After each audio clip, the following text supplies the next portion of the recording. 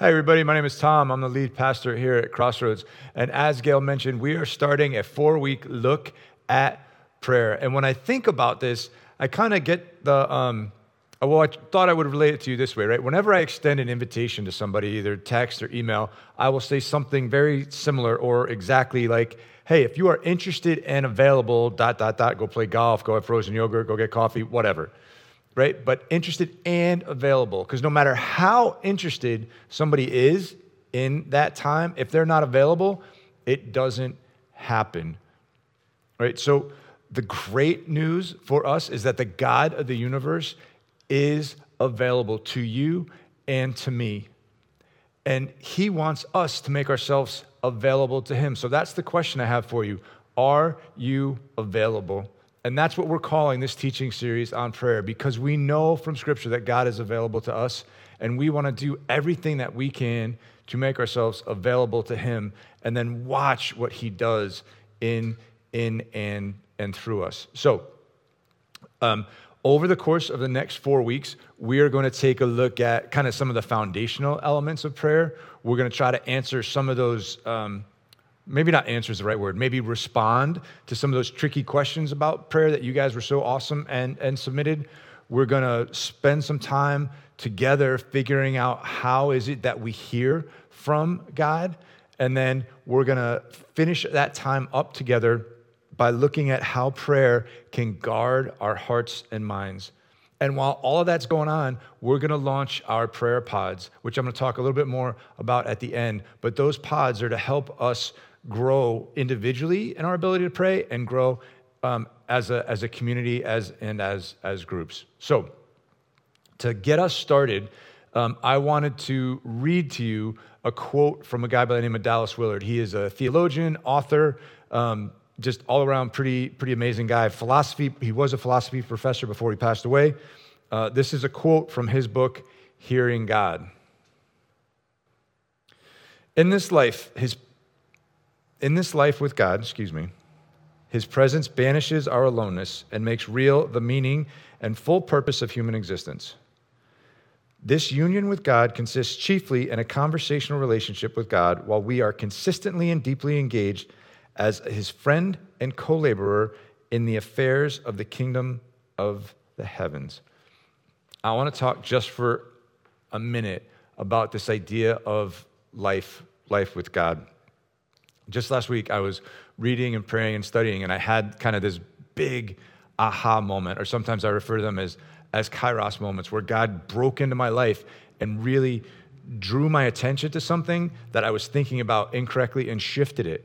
And it starts, over the last three months, we've been talking about the Old Testament and going through Genesis, and we talked a lot about Genesis chapters 1, 2, and 3.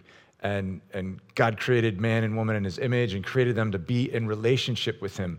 And he gave them a warning. He said, you can eat from everything, all this beautiful trees and vegetation and everything I've given you, except for this one tree. Do not eat from the tree of the knowledge of good and evil. The consequence for not heeding that warning, God told them, was death. And sure enough, they did. They ate from that tree, and they experienced a spiritual death. They were separated from God. That direct relationship that they enjoyed, that conversational relationship that they enjoyed with God, was severed. And as a result, humanity throughout the rest of time was also carries that burden that we are on our own, we are separated from God. So the New Testament tells us that through Jesus, we are offered newness of life. That in Christ, we are made alive to God.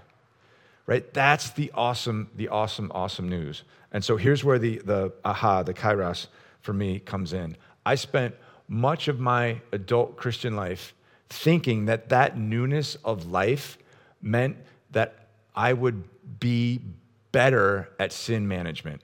It simply meant that I would do less bad things and I would do more good things.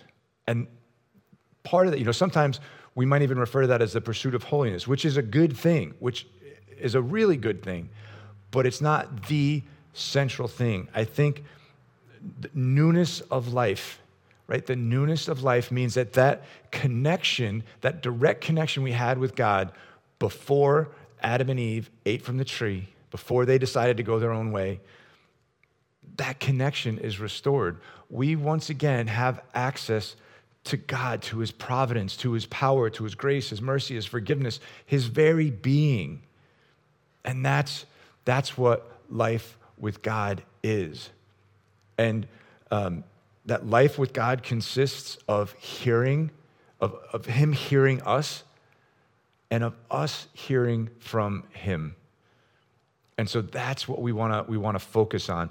And I want to make sure you guys, we all kind of walk away with this idea of life with God must be grounded in prayer.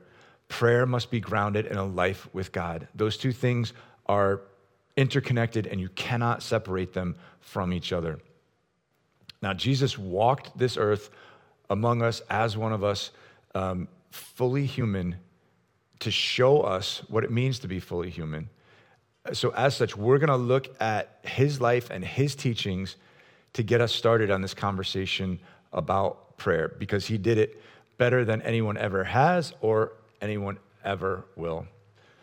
So we're going to start, pray like Jesus. If Jesus was God, why would Jesus pray? I want to offer you a couple suggestions to think about. The first one, I said Jesus was fully human.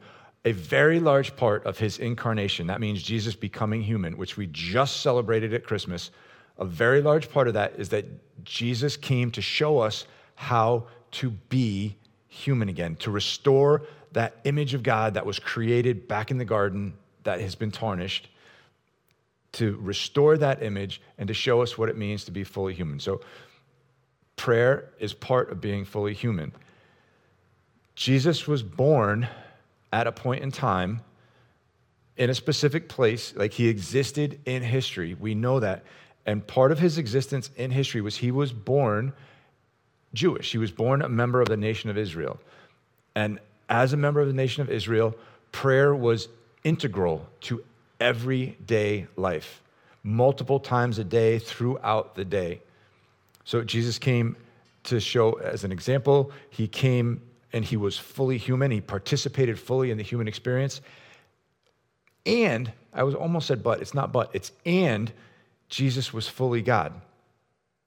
This is one of the great, great mysteries of our faith, that God exists co-equally, co-eternally in three persons, Father, Son, and Holy Spirit.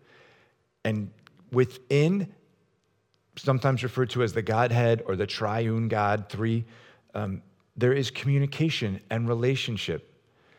So as Jesus walked this earth, he prayed to God the Father, he communicated with the Holy Spirit because he exists in relationship, and he modeled that for us.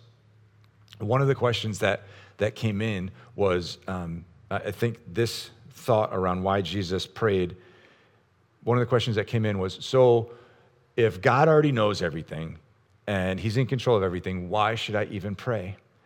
We look at the example that Jesus set for us. Okay, prayer is a good thing. It's part of being fully human. And the fact that Jesus was in relationship with the Father and with the Spirit, that was why he prayed, right? He prayed to keep up communication. He prayed to stay in relationship. Prayer for us is not so much about wish fulfillment or, need fulfillment. It's about being with God. It's about life with God. All right, move from why Jesus prayed to how did Jesus pray. Guys, this is, and a little bits and pieces of this are very listy, I'm not going to read all the scripture that this comes from, but this all comes out of the Gospels, Matthew, Mark, Luke, and John, the chronicles of Jesus' public ministry. And the links to all these verses and everything will be in my notes. So please go and check these out for yourselves during the week. But how did Jesus pray? Jesus prayed, he prayed for others. He prayed with others. He prayed by himself. He prayed short prayers. He prayed long prayers. He prayed from the very depths of who he was. His emotions were included in his prayer life. He didn't push his emotions aside. He didn't bury them down. They were very much a part of his communication with God the Father. And finally, he prayed in accordance with the truth of Scripture as he had it at that time, as we know the Hebrew Bible, the Old Testament. All right. That's why Jesus prayed. That's how he prayed. We're going to look now at Jesus' teaching on prayer, how he wants us to pray. And this comes in a couple of different forms, right? It comes in direct teaching, and it comes in some of his parables. Jesus wants us to pray persistently, right? To not give up. I think it's Luke 18:1 where Jesus says to take heart and not give up praying, right? And he goes on to tell a parable of a woman who was seeking justice from an authority figure, and she would not relent. She just kept going and going and going and going and asking and asking and asking. And that's how Jesus wants us to approach God the Father in prayer, persistently. We also learn of through another parable that a man received a visitor in the middle of the night. Guy shows up unannounced, and the host has nothing to offer him. He runs to his neighbor, knocks on the neighbor's door in the middle of the night, says, I have company unexpectedly. I need to be able to show them some hospitality. And he keeps asking. Jesus wants us to pray. One commentary I read said audaciously, right? Showing up at somebody's house in the middle of the night saying, hey, give me some food. I need some help. It's a big ask. It's audacious. And those are the kind of prayers that Jesus wants us to pray. There's things in my life that I look at and I cannot figure out a worldly, humanly solution to them at all. So I've come down to just asking God for a miracle. I'm like, God, I can't do this. I can't see a way around it. I need you to do the things that only you can do. God wants us to pray God-sized prayers. Jesus also wanted for us to know how not to pray. Matt, could you move that to the next slide for me? There we go. How not to pray.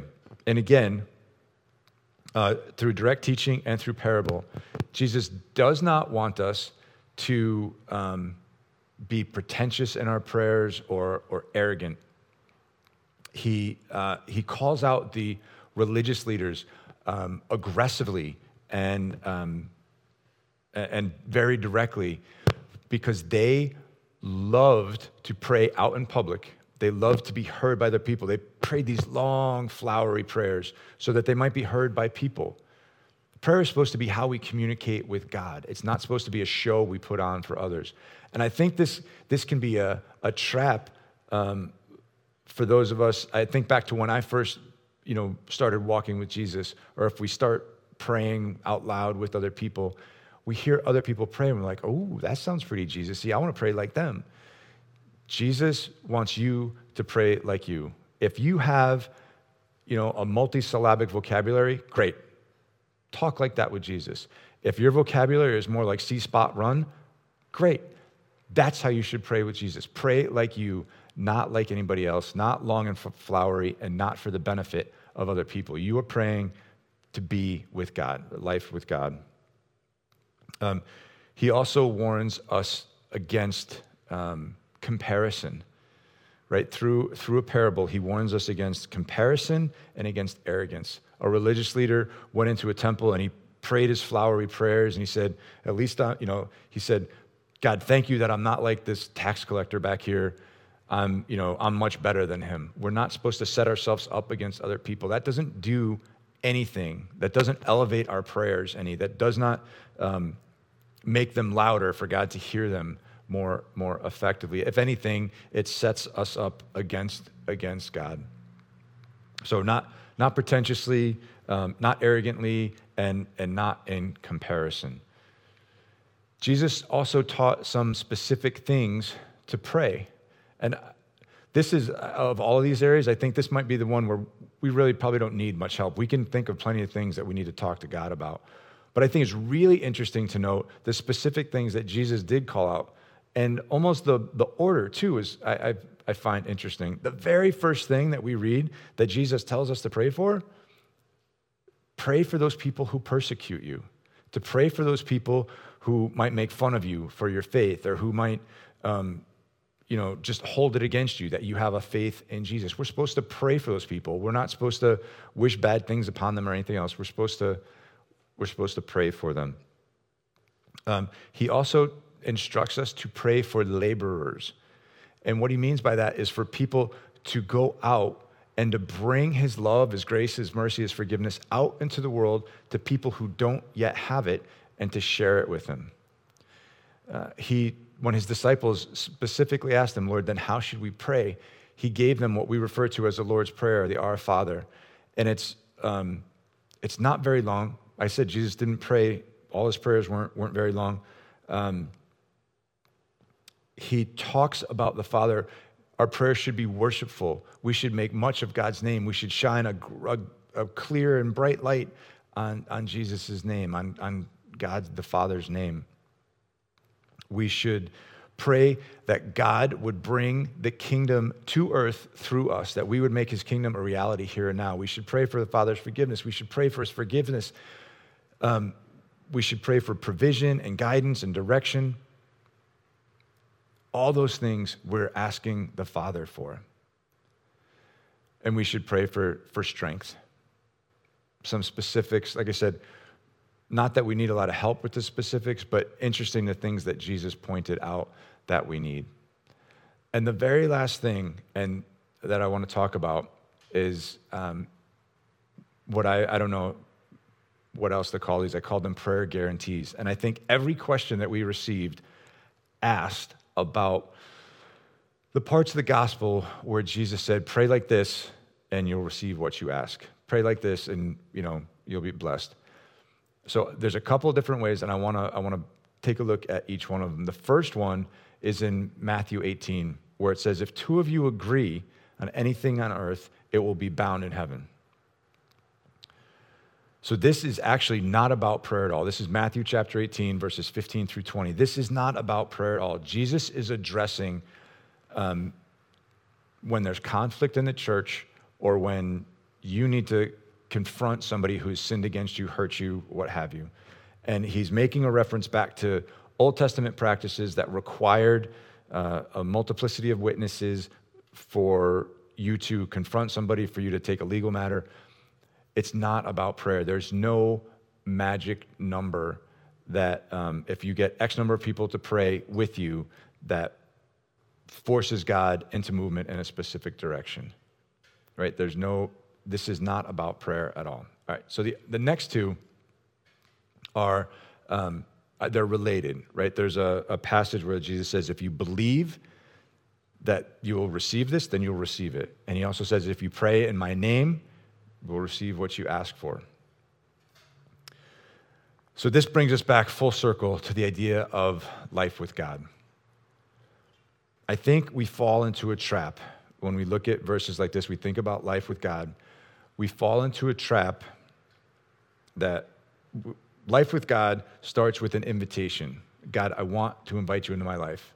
Yes, good, amen, absolutely, absolutely. But from there, we think that life with God means that he comes into our life and we can ask him to bless our plans, that we can ask him to bless us in doing things our way and the way we want to do them. When in reality, life with God is about trading our plans for his plans. It's about surrendering our plans to him.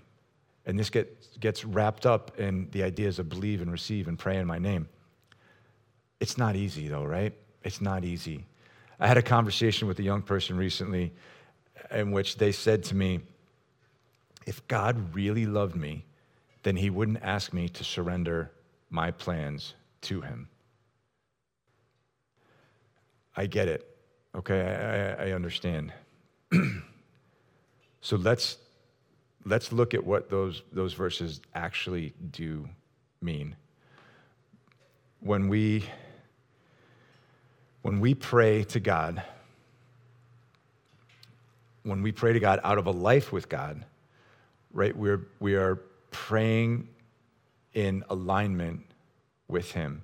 right? The more time that we spend with God, the more in sync that we become with him, the more on the same wavelength, we become more attuned to his way of thinking. And as we do that, we pray in his will. That's what it means to pray in his name, right? That's what it means to pray in his name. And so I think that, like, conversationally, practically, it's easy for me to say stuff like that. Where it gets difficult is when we are faced with those things that are hard, and we've been pleading with God for a long time, and we're not, for whatever reason, it would suggest to us that we are not in alignment with God. We are not attuned to him because that he's not answering our prayers the way that we would hope, or the way that, somebody looking on might think we would hope. For all of us, and especially for me, I'm talking at myself right now, I would draw us back to the way that Jesus prayed. I left out one really important specific part of how Jesus prayed on purpose so we could talk about it now, and that's this. Jesus prayed at some level with the knowledge that his prayers might not be answered in the way that he thought they could be. Not Jesus in the Garden of Gethsemane, right? The night before he died, prayed all night long.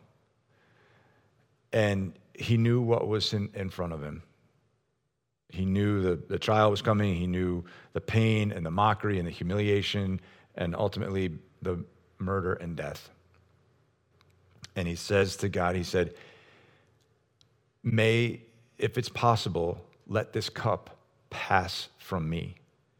Meaning, if there's any other way for the eternal plan of salvation, for people's relationship with God to be restored, let that happen. And he says, "But not my will, your will be done. Not my will, but your will be done." Jesus trusted in the Father. Even though he didn't understand the plan, he trusted in him. Right? So that's the believe part. We believe that God is who he says he is, that he's good, and that he's for us. And that when we pray in Jesus' name, we are praying in alignment with the will of God. I tried to put it into one sentence for us. Praying in Jesus' name and believing that he will answer our prayers means that we pray like Jesus did, in accordance with the will of God, trusting that his will is best. That's why prayer grounded in a life with God and a life with God grounded in prayer, those two things, they have to go together. Without knowing God's character, without knowing all of his goodness, all of his love, all of his patience, all of his kindness, without knowing that, it would be really hard to trust him with some of those big, difficult things. Without just spending time with him for the sake of spending time with him, it would feel like we're just shouting at the ceiling. Praying in Jesus' name and believing that he will answer our prayer means that we trust God. We trust him, and that it's not about even those specific requests being met. It's about our time with God and being with him. So this whole thing starts with a relationship with God. That's God's first desire, is that you would be in a relationship with him. And we do that by asking God for his forgiveness, and we do that by committing to follow his leading and his guidance, and we ask for his provision. From there, God desires that relationship be a personal, dynamic, conversational relationship. God wants to hear from us, and he wants to be heard by us. That's what we're going to talk about next time, is that whole how we hear from God. That was another big piece of the questions that you guys submitted. But how is it that we hear from God? We make sure that it's his voice that we're hearing. I'm really looking forward to that conversation, because I've been learning a lot over the last months and years about that, and want to share with you some of those things. Hey, so you guys, look, we have all of Jesus' great teaching. We have his great example, but if we don't do anything with it, then what good is it, right? We need to put it into practice. So we're going to launch something we're calling Prayer Pods, and that's our opportunity to do that in small groups of like 3 to 4 people. There's going to be a link popping up in the chat box, and you click on that link and you fill out that form. There's be details in there, a little explainer video, the whole thing. But the big idea, you guys, is that we would be praying people. We would pray by ourselves. We would pray with each other. We would pray for each other. And when we do that, man, we can really make an impact in our surrounding areas, and God can make an impact in us, right? As we make ourselves available to God, he makes us available to that much more. So click that link, get signed up for the Prayer Pods. Lots more information coming this week. It's going to be exciting. Love you guys. See ya.